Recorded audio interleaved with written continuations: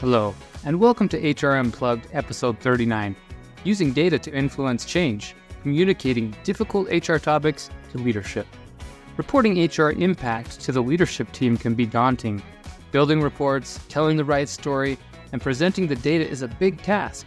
In this episode of HR Unplugged, Anita Grantham and Vanessa Roulat go deeper than other episodes to share how HR leaders can present HR initiatives and metrics to leadership. Figure out which reports align with business goals for sharing data, and get tips on how to be a better data storyteller. Thank you for tuning in today.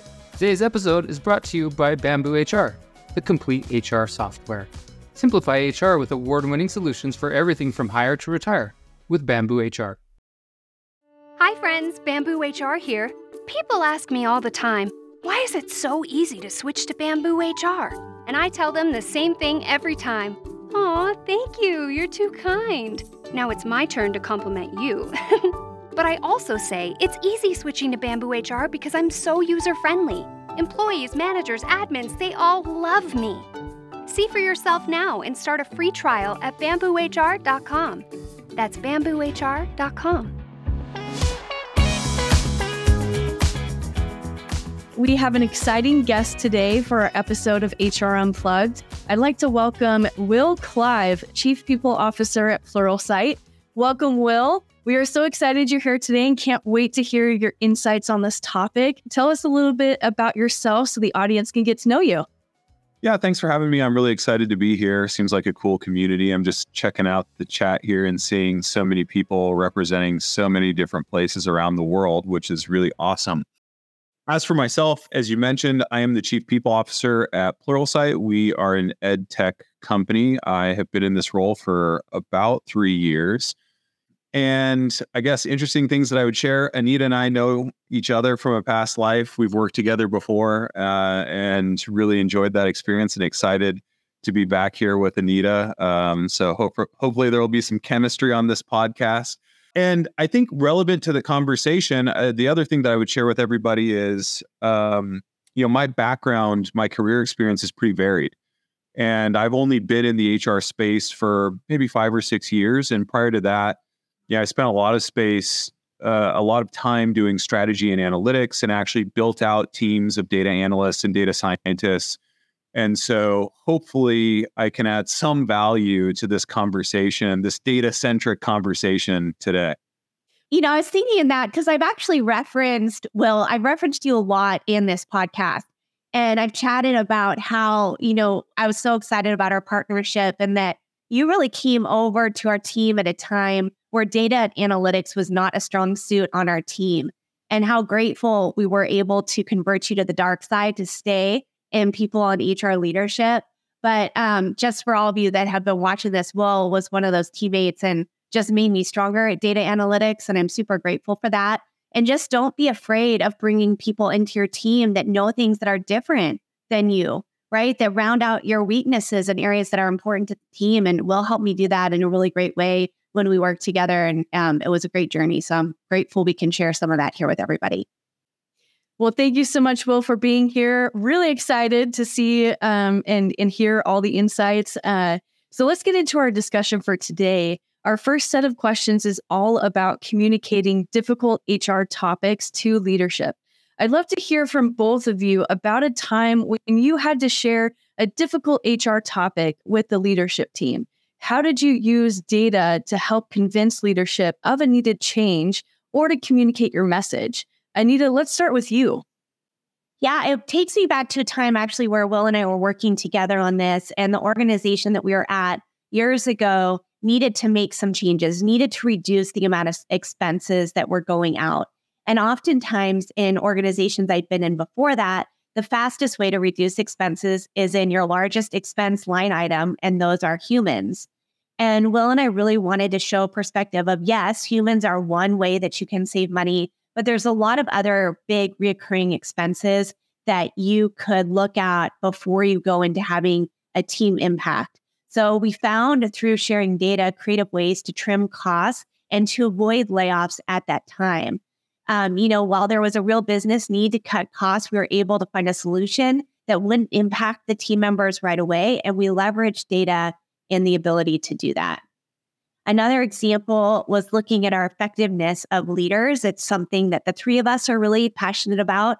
Everybody says that leadership development is important. And then mapping and showing the data that shows that leaders are getting more effective is really hard to do. So there was an important piece around data and leadership effectiveness that we worked on. And then another one is one we've talked about a lot on the show before is engagement. How do you decide which teams are going to be focused on what things that come out of the engagement survey, what matters most in that big swath of feedback that you get out of these surveys. You give out these giant surveys, you get back all this data, what matters most to really move the needle. That's another great data use case for us. Will, anything else you would add to what Anita said? Are there any other stories or thoughts you've got on it? Yeah, I was just going to piggyback on some of the things that Anita was sharing. I think that anytime we are asking for investment in our people, it really behooves us to use data to make our asks and our recommendations more compelling. One of the things Anita was mentioning, employee engagement. One of the things that my team spends a lot of time doing is analyzing our engagement survey data. And we actually use that survey data to help inform how we invest in team members every year. And so, real examples of this that I can provide are in past years when we've looked at that data, one of the things that we've seen is that employee recognition was an area where we weren't super strong, right? And employee recognition was actually holding down our overall engagement and employee satisfaction numbers. And so we were able to leverage that data to go recommend certain programs that cost money and show how we thought that by investing in these team member facing programs, it was going to create real impact and real uplift in terms of employee engagement. And then also we collect engagement data and we correlate that to attrition data. So we can also show, hey, and by doing this and creating more engaged employees, here's how less likely team members are to attrit if they're more engaged. And so, we use engagement survey data all the time to help create compelling cases around where and how we should invest in a way that actually benefits the business. Well, what happens when you don't have the data that you need to back up your message? I think for a lot of folks, it's about not knowing where to start, or you do have data and then you're not sure how to use it because you've never utilized it before. Any advice there, Will? Yeah. You got to start from square one. The mistake I think that a lot of HR professionals make is that you try and boil the ocean and it can feel really overwhelming. In fact, I saw in the survey, the poll that we did at the start of this, I think one of the options there was not knowing where to start. And I saw a lot of people select that as your biggest struggle is, hey, I don't know where to start. Yeah, there we go. So a quarter of you are not knowing where to start, and a lot of you are not knowing where to find the data, which is step 2 after knowing where to start. So I think that there is a formula here. There are steps that you can take to get started. And I think the first step is you got to narrow the aperture, right? There's so many interesting questions that we might want to have answered and so many things that we could go look at, but you might not have the resources or the expertise to go get at all that data. And so my guidance would be step 1, get clear on what matters. What is the most important thing? What is the outcome? Am I solving for employee engagement, or is attrition a problem? Whatever it may be, and narrow your focus to just those few metrics. Okay. And then the other thing, once you've done that, is you need to go get agreement from your executive stakeholders, your leaders across the company, that they also see those things as being important. Maybe you've had an experience in the past where you go do a bunch of work and you pull together a recommendation and data and you go take it and it lands flat. And that happens because we don't go get agreement and buy-in before we go do all the work. And so step 2 is, I think, you got to go get agreement and buy-in. And then you're at the step, the other question in the poll there, where it's time to go collect the data. Okay. And I think if you are small and you're just getting started, you're going to have to be scrappy, and making friends across the organization is a good way to go. Anita and I, when we were just getting started in building out data and analytics, we didn't have all the data or resources in-house. And so we had to go find cross-functional partners in IT, in finance, on our central data team to help us pull down those few metrics that we thought were most important. And we wouldn't have been able to do it with them. And so sometimes it takes a village, and I wouldn't expect to be able to do it all yourself. And then, once you've got the data, I think other things that are important for you to consider is you need to go create the forum, the cadence, the place to share those insights with key decision makers and stakeholders across the business. One of the things that I often hear is that HR folks sometimes don't feel like they have a seat at the table, right? And the seat at the table doesn't just always come, on a pillow sort of or red carpet to us. You got to go create the seat at the table. So go create the cadence and the forum to go share that data and have those discussions and talk about those important people topics. And so that's kind of the journey, and once you've done that a couple times and replicated it and kind of you've got that pattern figured out, then you can expand and then you can start working on automating things and building dashboards. But it takes a long time to get there. And I think you got to start small and build your way up. So that was a very long answer, Vanessa, but hopefully a useful framework. Well, and I really love that. One of the questions that came through was, how often do you survey? And I think you made the comment there of like, quarterly is a great way to start. Do you have any other advice for them on that one? Well, my advice is you need to do what suits your business. Basically, there is no one true right answer. And we've experimented just in my time in the people space. We've done quarterly surveys. We've done monthly surveys. We've done tiny pulse surveys, little pulse surveys that go out randomly like every day to a subsegment of the employee base. And there are pros and cons to each of those. You need to figure out what you're optimizing for and what works for the business.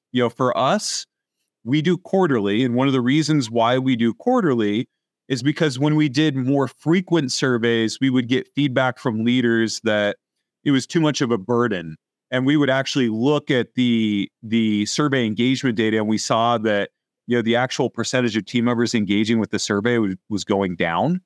And so we backed it off to a quarterly cadence and made it something more manageable that everyone could commit to. It's like, hey, if we're going to pull this back and do it quarterly, our expectation then is that everyone commits to participating. And oh, by the way, here's the value in participating. Here's what we're going to do with the data and how we're going to make your life better with it. So I think you need to talk to your stakeholders, figure out what works. Well, curious about this, but it's because we're looking at our survey strategy right now inside Bamboo. Our participation has been historically low. And I'm curious, in that quarterly cadence that you do, do you also factor in, if you do like the award surveys, like Great Place to Work or those types of things, do you plug and play those as one of the quarters, or do you add that on top of? We have added those on top. And the reason why is we use the survey platform that we use doesn't allow us to easily add in tons of questions. And we don't want to lose the sort of apples to apples comparison that we gather on a regular basis. And so we don't, kill a quarterly survey and instead sub it with Great Places to Work or some external survey. That's a great point, because in the poll, a lot of people are really struggling with how to tell a story. And to me, one of the most compelling things to tell a story is that quarter over quarter, pulse that you get to be able to put a story together. And if you're changing, this is something, you really taught me well, if you're changing all those inputs all the time and you're playing with the questions or you're using different surveys, then you don't have a story to tell. And it makes the data much more difficult to accumulate and get insights out of. Yeah. And on the story front, here's an interesting template for you to play with that's so simple, that solves two things. It tells a story, but also helps drive engagement in your surveys because it speaks to employees and shows them why there's value in them participating. When you do an engagement survey, take all the results of that survey, you do your best to analyze it and try to find 3 things that aren't going well and 3 things that are, really strong and write a blog post, right? And in that blog post, highlight the 3 things that are going well and maybe share a little bit about why they're going well. And if you can tie them to some initiative or thing that you've done that feeds them, that's great. And then outline the 3 things that aren't going well. And for each one of those bullets, share something that you're planning to do to help make it better, right? That creates wonderful content. We do that internally. Team members really appreciate it. And it helps them see, oh, you know what? One of those 3 bullets on things that's not going well, I actually feel that way. And I kind of shared some of that feedback. And look, they're going to do something about it. So it wasn't a waste of my time to participate in this engagement survey. That is such great practice. I actually forgot about that practice. I'm gonna borrow that again and bring it back to Bamboo. We do it in the all hands, but you have to think about communicating the story is half the battle. So you could do it in the all hands, but if you have people that don't go or they don't watch the recording, you're missing it. The blog post is another forum where they can access that information. So figuring out your channels and comm strategy is really important with the data story.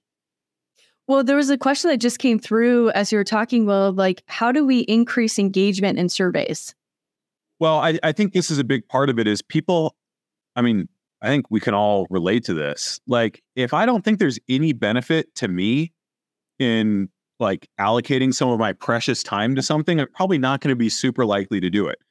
And so if you haven't been intentional about somehow communicating to your employees the value or benefit that they get out of participating in the engagement survey, you're probably not going to get, good participation. So you need to tell that story, whether that's through blog posts, whether that's through occasional email updates, whether that's through if you have like a company all hands or town hall meeting where you share regular updates, maybe spotlighting some of your learnings there. There are lots of different ways to do it, but you have to close the loop. You can't just ask for things from employees like, give me feedback, and never close the loop. Like, here's the action and then communicate back what you did about it. You have to view it as a loop that always has to be closed. And if you don't close the loop, it dies. Like people will not engage consistently over time. I love that. Well, there was another comment that somebody had made about my boss will only view or give time for things that are free. Any ideas on free engagement surveys? Well, there are lots of free survey platforms and tools out there you could use. Yeah, occasionally, like for ad hoc stuff in the past, we've used Google Forms. Now, some of those free things don't have the fancy analytics tools or whatever it may be. But again, like going back to the first thing I shared, like start basic. You don't need that to start out. It can be much more simple. Align on 5 or 6 questions that you think would really move the needle and just ask those. This is an important thing that you and I spend a lot of time on. How you ask the question is a big piece to the data that you get. Is there any tips that you could give on great ways to write questions that get the data out in a way that's most useful? Yeah, there's so many different types of questions. Like this is going to vary from question to question, but I would say this. If you're just sitting down and writing questions by yourself, and you're not like a trained statistician, I can bet you that you're going to inadvertently write questions in a way that might be biased or push people to a certain response. And so advice that I would give is, well, first of all, if you're wondering what questions to ask and how to ask them, a simple Google search will be your friend, because in the HR space, there are quite a few engagement questions that are sort of standard and well-known ways of measuring employee engagement. And you can just borrow from those. And people have spent a lot of time and effort to refine those questions in the way that they're asked, so that you don't need to worry about the bias inherent in it. And then I think the other thing that you would do, like what we used to do in the early days when we were first building stuff out, is draft your questions and then go vet them with 5 or 6 people and ask them to help try and find any bias in the way that your questions are written, and gather some feedback from people. And you might be surprised at what you find or what you hear back. Yeah, that's so interesting. And oh my goodness, well, it just took me back in a time capsule. Emily asked, how do you keep the information anonymous? The hours we spent on anonymity and what vehicles are used for anonymous and what are tied to somebody's name. I think you need vehicles for both. What do you think?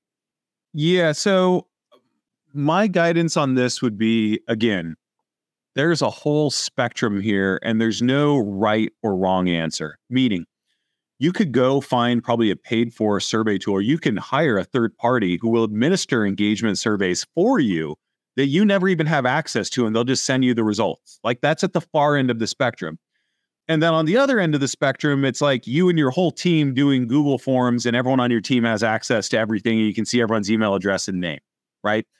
And you're going to be somewhere in between those two poles, probably on the spectrum. And there are pros and cons to each. Okay. The pro of having high anonymity is that you might encourage more candid feedback and greater participation rates.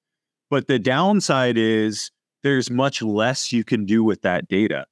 You can't slice it and dice it. If you see an issue, you can't necessarily drill into it and pinpoint where it's going on so you can go fix it. And with less anonymity, flip side of the coin, you can really go deep. You can pinpoint problems. You can go solve those issues. So you're going to be somewhere on the spectrum. The key is this. The key is that you be transparent with team members and help them know exactly where you and your company are on that spectrum and what it means. So in our case, as an example, we would use a survey tool, and there we had a little people analytics team, 3 or 4 people. They all had access to the data. No one else in the company, the executive team, the people team, no one else had access, but someone had to go do the work to analyze it and all. And so there was a small handful of people that had access to the data. When we send out the survey prompts, we would clearly state in the body of the email, here is exactly who has access to this data and why. And we commit to never share the data outside that group, but just so you know, this is who has access to the data. So I think you just have to be transparent so that people know. It's so important. I mean, we struggle with this a lot inside Bamboo because we use our own tool for our surveys. So people are always asking, like, who really has access, because you're building the tool that we get to be surveyed in. And I think that's a core challenge we have to overall participation, to be honest. I mean, it's a really important part to be transparent, who has it, why they have it, and what they're doing with it. And then we'll also speak with like the slice and dice of the data. The more sophisticated you get in your people practices, you're going to want different cuts of data. So for instance, just as ideas around the story, like we just shipped our EMPS in December. So we were going through it with the executive team yesterday. We found that team members that were remote actually had a higher engagement score than people that were in the office in Utah. That's interesting. So you might want to slice it by geo. You might want to slice it by level. What are some other ways, Will, that you look at the data, that information you would want to be captured so they can be thoughtful about how they organize the survey? Yeah, there's so many different ways to do this. So you mentioned seniority, you mentioned work status, remote versus in office versus hybrid. We also look at tenure is an important thing. Like, what does the employee life cycle look like? What does good engagement look like for someone who's new versus someone just before they leave? Because I promise you it's going to be different. Like, it's always higher engagement when people start, and then it gets lower over time, and then they churn. And understanding that can be really, really useful. We also cut by all sorts of different, demographic indicators, whether it be gender, race, et cetera, and so forth, to ensure that, we're not inadvertently creating a work environment that isn't leaving everybody feeling comfortable, like they can be themselves when they show up to work day in, day out. We look at organizations, right? How do our software engineers feel versus, our finance team? And there are big differences from organization to organization. So those are some of the things that we look at, but there's like an infinite, variety of ways that you can cut data. And, it goes back to what is the problem that you're trying to solve? Again, like those are all things to evaluate and dig into at the right time in the right place. And you'll get there eventually, but, start off with like, what is the question we're trying to answer, and let that be your guide. This is such a great conversation. I'm learning so much right now. And I know earlier in the chat, somebody had asked, what are your thoughts on incentivizing those surveys? Like, are there do's and don'ts with that? I mean, I can't think of any hard and fast rules around don'ts. Here's what I would say, though.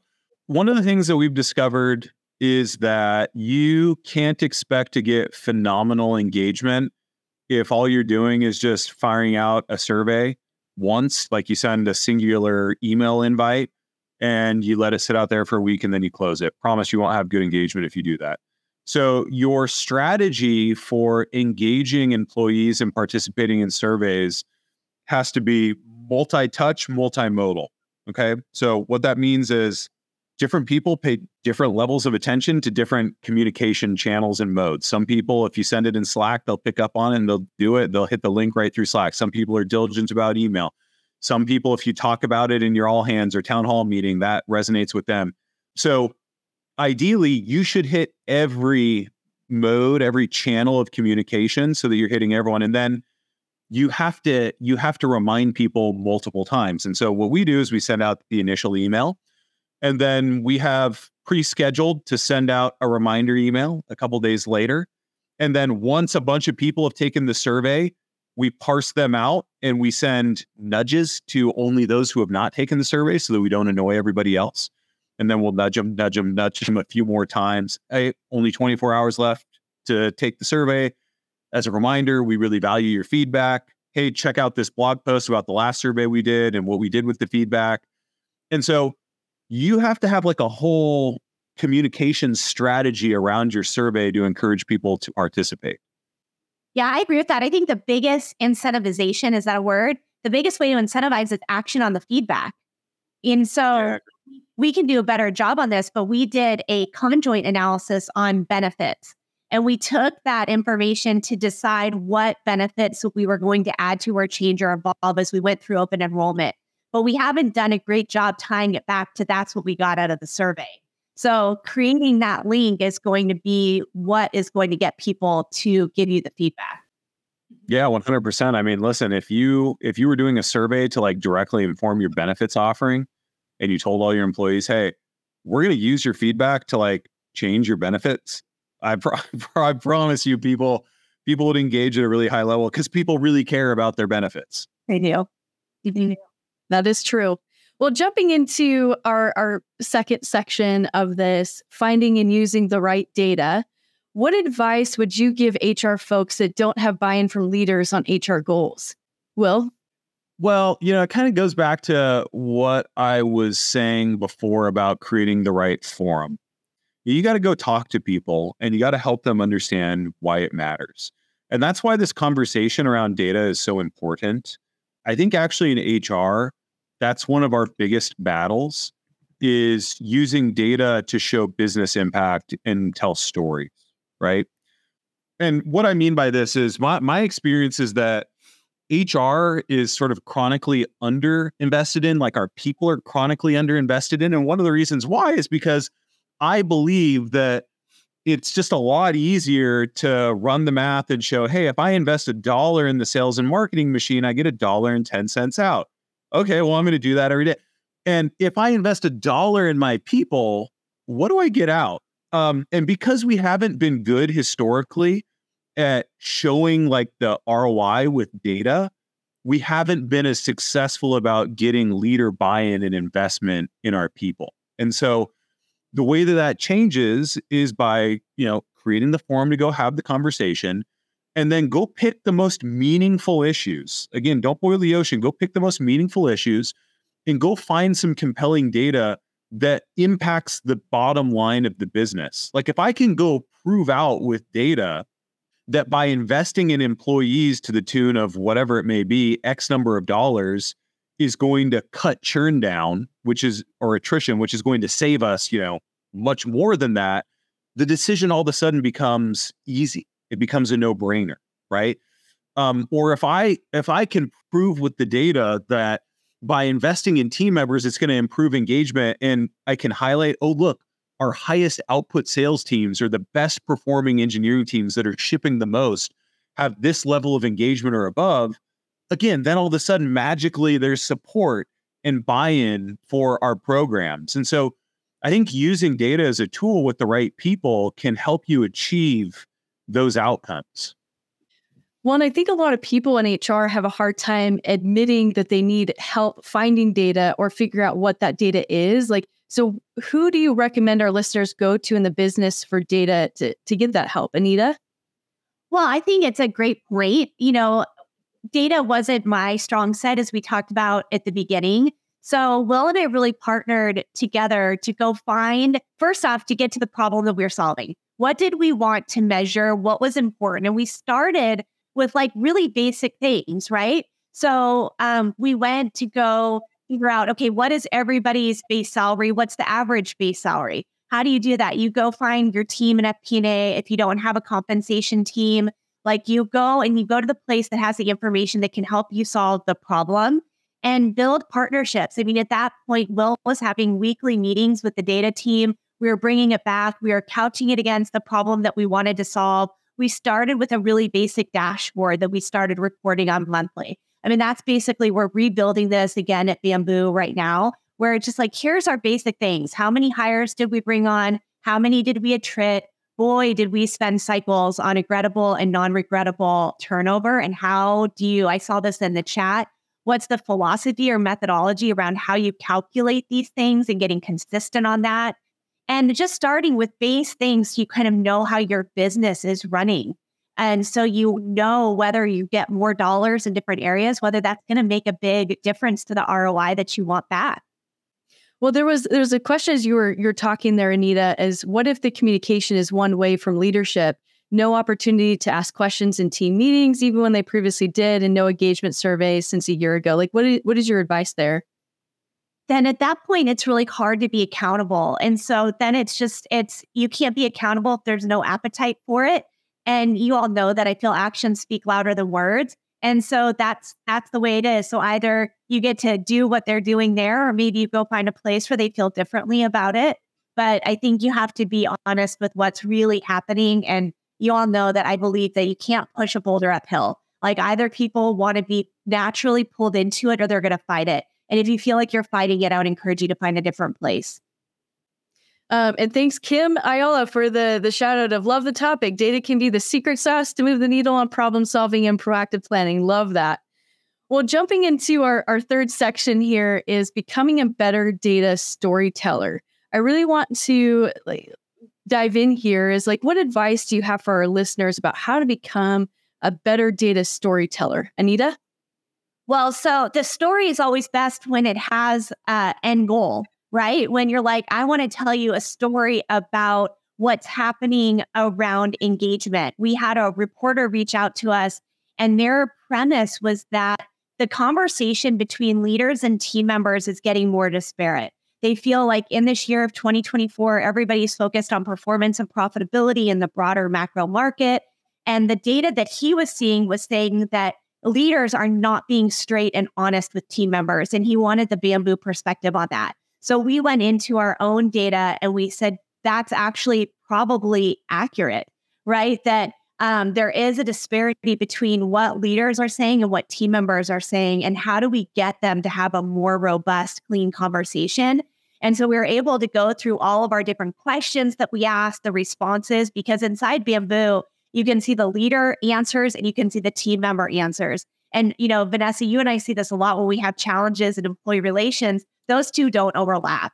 The leader's perspective is different than the team member's perspective. And how do you get them to talk to one another? So if you wanted to implement a program that had leadership buy-in, you want to share that data of hey, maybe we want to institute radical candor or crucial conversations, because our data would show that the way our team members see performance is different from the leaders. And that's leading to a higher incidence of employee relations, which is taking up a ton of our time, right? Vanessa's spending a lot of time in employee relations right now. So maybe we would want to put a leadership development program out that would help that and help raise the waterline for all of the Bambooligans. So that would be one example we could give on storytelling.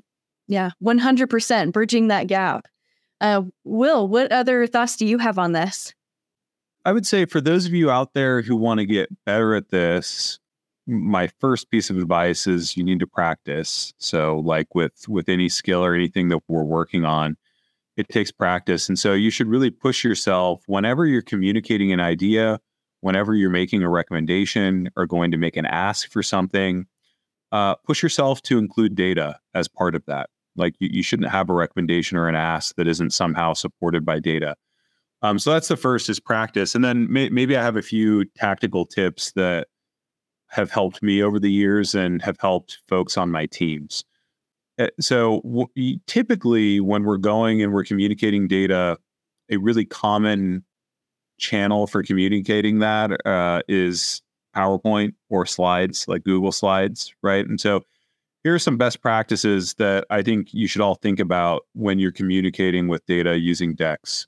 The first, and Anita touched on this a little bit, is you need to make sure that you are telling a logical story. So your deck flow needs to be like, what is the situation or the problem that we're trying to solve? What is the recommended action? And what is the intended impact or expected outcome? Like it needs to follow a logical flow. And then as you think about the title of each slide, my guidance that I always used to provide my teams is the titles of the slides should be simple but comprehensive or detailed enough that I could just read through the titles of each one of the slides in your deck in order, and I would be able to understand from that basically what the situation is and what you're recommending without seeing any content on the slides, right? The other tips are nothing will erode confidence in your work or undermine your message faster than people seeing errors in your data. And so my team, we used to call it zero defect analysis. And so once you've built your presentation, your deck, you should go have one, at least maybe two people review it and audit it to make sure all the numbers tie, there's no typos, there's no mistakes in it, because that undermines confidence in everything that you're trying to communicate. And then a third tip here is data visualization is an art, okay? And a lot of people get it wrong, meaning like they put really complex charts and graphs and people don't understand it. And if you really want to use the data to land a point, it's got to be simple. And like one litmus test of this is, again, if someone has no context on the problem that we're trying to solve, they haven't read through the entire deck, and I just pop up a singular chart or slide in front of them, they can look at that and tell me the punchline of what that chart or table or piece of data is trying to communicate cold, without any context or prompting or anything. That would be a good litmus test that you're communicating in a way that's simple and clear enough with the data that people can get it. They're not going to get lost in it. So those are a few tips that I found helpful over the years that maybe people can use to get a little bit better as you're building out presentations and stories. The other thing, we did, I'm curious how much you do that now. We're doing it a lot more at Bamboo, is switching out a slide and into the narrative. And I think if you don't have great slide building skills or data visualization skills, going into a written narrative could be a great other way to get it done. What do you think about that? Yeah, I agree with that. I think written narratives are probably the most powerful way actually to clarify thinking. It just doesn't get done often because it actually requires a lot of work and people don't like to do the work. But if you are a good writer, and again, like anything, if you practice, you can write a compelling narrative that weaves in data points or even charts or tables where appropriate that tells a really engaging story and makes really clear the intended outcome or action that you're recommending they take. Great advice. Yes. All right. Well, before we go to our Q&A section, I wanted to give a shout out to a Bamboo HR piece we can share in the chat. It shares some great storytelling tips and example reports you can use. It's our how to report HR impact to business leaders deck with some Google slide templates. So just a really great resource to be able to use. So moving on to our Q&A section, we've got some Q&A questions that were sent to our Q&A section. So if you're in here, go there, start rating the ones that you want to hear about the most, because we might not be able to get to everyone, but we would definitely want to get to the hot topics that you want us to cover. So starting off is how do you suggest we start the process of figuring out what problem we are trying to solve? Will, let's start with you. Well, there are a few different ways to do this. I mean, I think first is listening to your customers, and your customers are your teammates, your employees. And so if you, I mean, here's an easy way to start, like do the engagement survey, ask, if you don't know where to start with an engagement survey, go Google, hey, what is a good basic engagement survey that sort of covers some of the key drivers of employee engagement. Go do that survey and then go look at it and identify the weakest areas. And that's a problem that you probably should be solving. The other would be like, what are you hearing if you're in the office, around the water cooler? What are people not happy about? That there's probably a problem wrapped in around that needs to be solved. Those are some starting points that come to mind for me. I do think this is an important skill, though, Will. And I noticed that most HR professionals have an opportunity to grow their capability in identifying the problem. And so you have to kind of have enough sense of this is what I want to go dig into, or this is what I'm seeing, and then use the data to either validate or discredit the problem statement. So let it take you further or let it move you away. But never lose sight of the problem that you're solving. I think that's why, to Will's earlier point, we got started, you can't boil the ocean. You've got to get clear on what do I want to solve? What's the most impactful thing that I can solve? And that's a great question for you to have with your CEO or founder or whoever you're reporting to. If we did one thing this year, if we solved one thing for the organization this year, what would it be? And then how are you going to manage and measure that through a data story? Yeah, one other thing that I would say is, just because something is a frequent piece of feedback or pops up a lot doesn't necessarily mean that it's the most important business problem to solve. And you got to figure out what the most important business problems to solve are. Because if you bring to your senior leadership a bunch of problems that maybe a lot of people don't like, but they don't matter, then it undermines your credibility and you're not able to create as much impact. As an example, back in the day when Anita and I used to work together, we used to provide a lot of snacks to employees, and there would be frequent grumbling about the types of snacks, the brands of snacks, or if a particular snack went away. Now, these are things that might generate a lot of feedback and maybe a lot of employees have passion around, but guess what? Do they impact the business's bottom line and do they really matter? No. Now, that's like a trite, simple example, but this applies to lots of things, right? You have to put your business filter around it and understand, well, what really moves the needle for the business?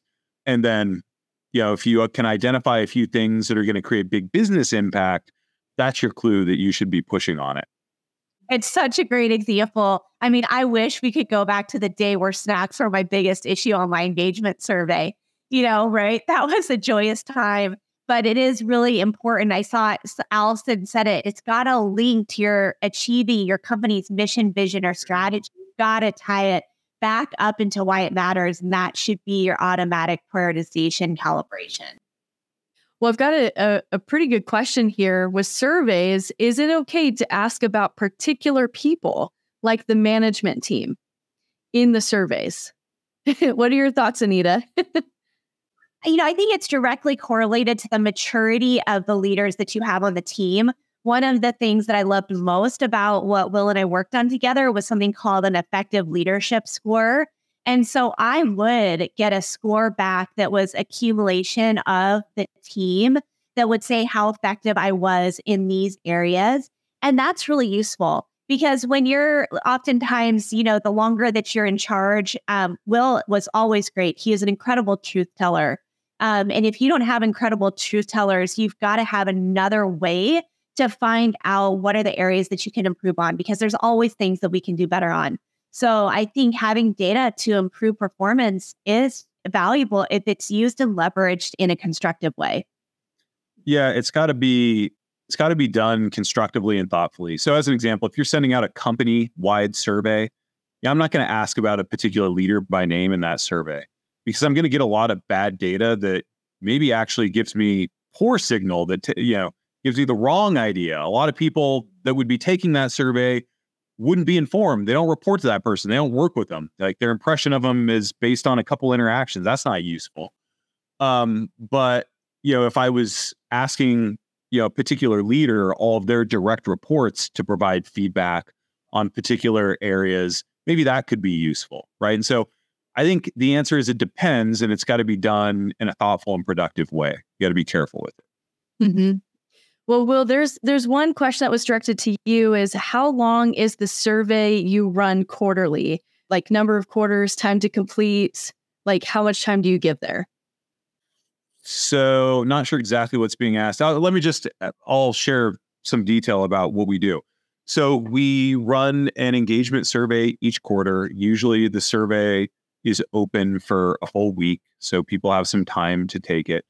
Our survey, we try to keep it as brief as possible, at least the minimum inputs. We don't mandate that people provide free text feedback for every question. So if you want to be quick about going through and taking it, you can. But we provide the opportunity for people to elaborate and provide more feedback if they want to on every question. And the survey, it always changes a little bit. There's maybe 10 to 15 questions that are a constant that are always in there so that we can have that consistent apples to apples, benchmark over time. And then we have other questions that come and go based on the needs of the business. So, maybe we're in the range of 20-ish questions. I can finish an engagement survey in 5 to 10 minutes. Most team members can. But again, if people want to provide much richer feedback, the opportunity to do so is there. Well, there's a question that's come through here. I'm going to share it to the screen. Maybe that'll be a little bit more helpful. Is if I know who hasn't done the survey, then my employee questions how anonymous it actually is. Thoughts on how to combat that? Well, how to combat it is to do exactly what I said at the beginning, which is I think you need to be transparent with employees about who has access to the data. So when you send out your survey, you should make clear that, hey, myself or these people on my team have access to the data. And here's what we do with the data, and here's our commitment with the data, but just so you know, right? Oh, go ahead, Anita. Oh, well, and when we send out reminders, we don't customize it to who hasn't done it. I don't know if you do that, Will, but I just send a message. We do. Oh, you do customize it to who hasn't. We do. Okay. We do. And again, this is a baby steps. It's a question of evolution, right? Do you need to do that? No. You could just send out a blanket, nudge to all employees. But what we found is we're sending out so many nudges. Like, I don't want to bug all the employees who took it with 5 emails when they took it the first day we sent it. And so we have a platform that allows us to very easily nudge people who just haven't taken it. And so that's what we do.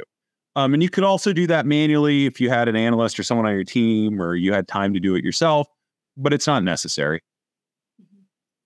Well, let's end on this last question here in the Q&A is, do you find that qualitative or quantitative data is more impactful when sharing data with leadership, or is it situational?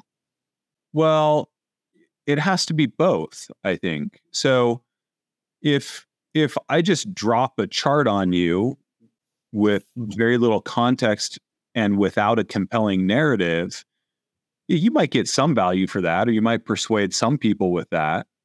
But not as many as you could if you coupled it with a really compelling narrative and maybe some demonstrative examples, like as-lived examples for the business that tell the same story as the data tells. And vice versa.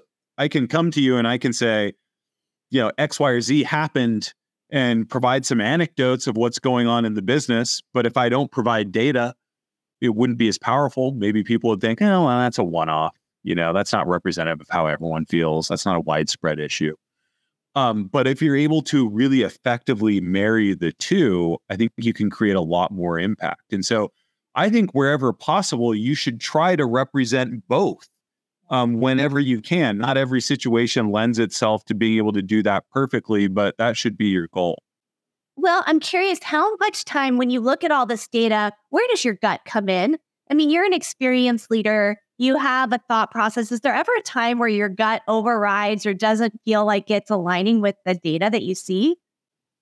Yeah, that happens pretty frequently, actually. You have to put your common sense lens on top of all the data that you see. There have been many times where we see something in the data. Oh, here's a really good example, actually, an as-lived example. One of the things that we watch really closely is the average salary of our employees to make sure that we're hiring in a thoughtful way and that we're not overpaying. And recently, we were analyzing that data for one of our teams in a different region, and we saw that the average salary had skyrocketed, right? My team brought this to me and they're like, oh no, we have a problem here. We've got a process problem. Hiring managers are going way above range. And I said, yeah, that would be really weird for that. That doesn't align for me. It'd be really strange. Like the data doesn't add up. And then I remembered, oh, you know what? We had actually made a decision to hire this whole team intact from a competitor, and we brought them all in at this particular comp level. And I bet that's what's doing it. Like, I bet that one decision is skewing all the data. And I said, go check this out. And they did. They went like, sure enough, that singular thing was skewing all the data. And so you need to be really careful. Like if you look at something and it doesn't sit right and it doesn't make sense, that's your cue that you ought to dig deeper and explore and try and figure out, what's going on there. This is a good credibility point too, because Will's doing this before he's elevating the problem outside of his purview, right? He's doing the sniff test to say, does this really sniff right? Because then if you take it back in the earlier example and somebody on your senior leadership team sniffs it out, that's another way we lose credibility in the work that we're doing. So apply the sniff test. That's the practice. That's the audit. All of those things that are so important to getting this to be excellent. Well, thank you so much, Will, for joining us for this podcast. This has been a super fun conversation with you and Anita. Anita, do you want to close us out with the 3 takeaways for this episode?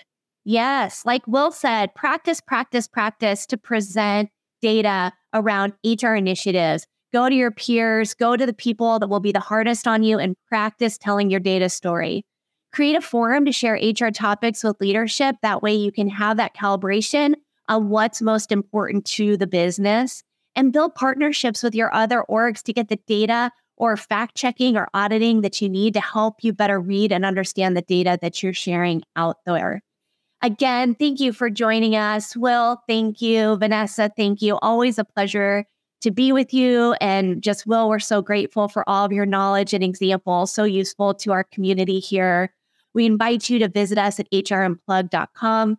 Please subscribe to our series, and you can listen to any of our episodes, and please subscribe and leave us a review. Have a super day. Thanks for all the great work that you're doing out there. Take care, everybody. Thanks for joining us for HR Unplugged. This series is brought to you by Bamboo HR. Visit us at bamboohr.com/HR-unplugged for video versions of the podcast, additional resources, and to learn more about how Bamboo HR sets people free to do great work.